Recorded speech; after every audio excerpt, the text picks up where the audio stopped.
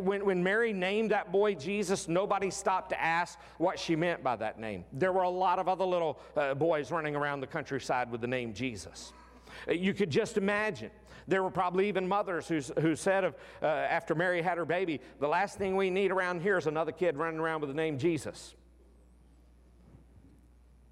Little did they know that the only thing they would ever need for salvation and happiness and joy was this little boy named Jesus. This little baby was to be called Jesus because he was the first and only person who could ever really live up to that name. That name tells us of the ministry that Jesus came to perform. He came to perform the ministry of what the Bible calls justification, because he saves us from the penalty of sin by washing us in his blood. He came to perform the ministry of what the Bible calls sanctification, because he came to save us from the power of sin over our lives by filling us with the Holy Spirit. And one day, he's coming again, and he's going to perform the ministry of glorification by saving us from the presence of sin. So understand this, already there's been a way made for us to be freed from the penalty of sin. The penalty of sin, the Bible tells us, the wages of sin is death. But the Bible also says that the gift of God is eternal life through Jesus Christ our Lord. So he's already freed us from the penalty of sin. He's already freed us from the power of sin. As a believer here this morning, you don't have to be under the power of sin anymore. You can live in the freedom of Jesus Christ. But we still have sin all around us. We still have the presence of sin.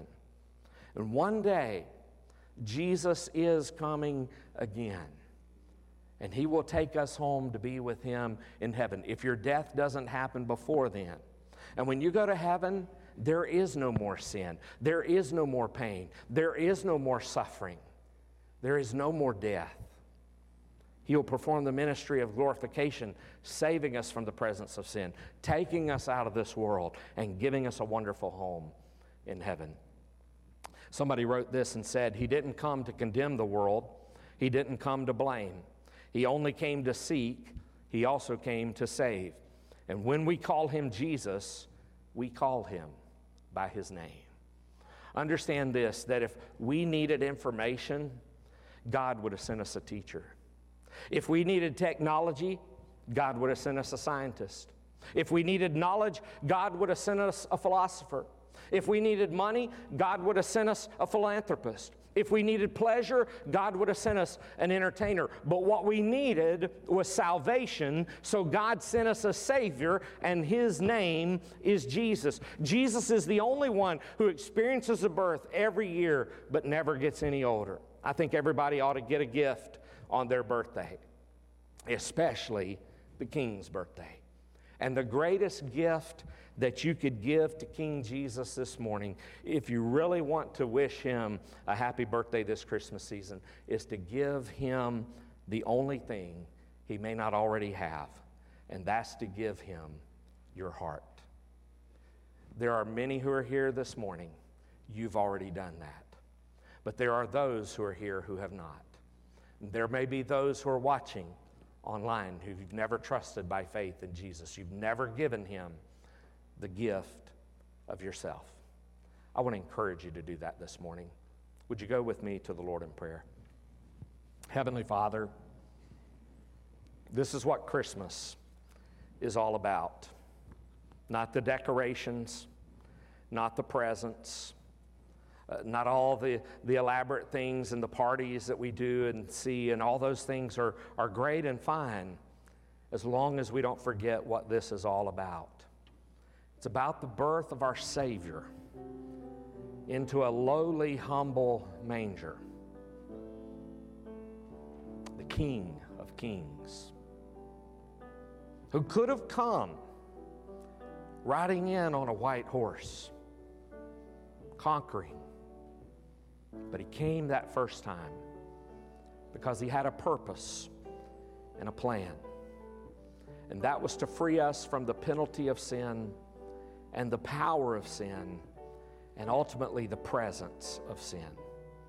So, Father, I pray this morning if there are those who are here that they are just now realizing, I want that. I want that peace in my life. I want that freedom in Christ in my heart. I want to live forever with Him in heaven. Then, Father, I pray those individuals would just call out to you and say, Dear God, I know that I'm a sinner and I need to be saved. I believe in what Jesus did for me. He was born in a manger, lived a perfect sinless life in my place, died on a cross that I deserved to die on, was buried in a tomb, and arose from the grave on the third day to give me victory over death, hell, and the grave.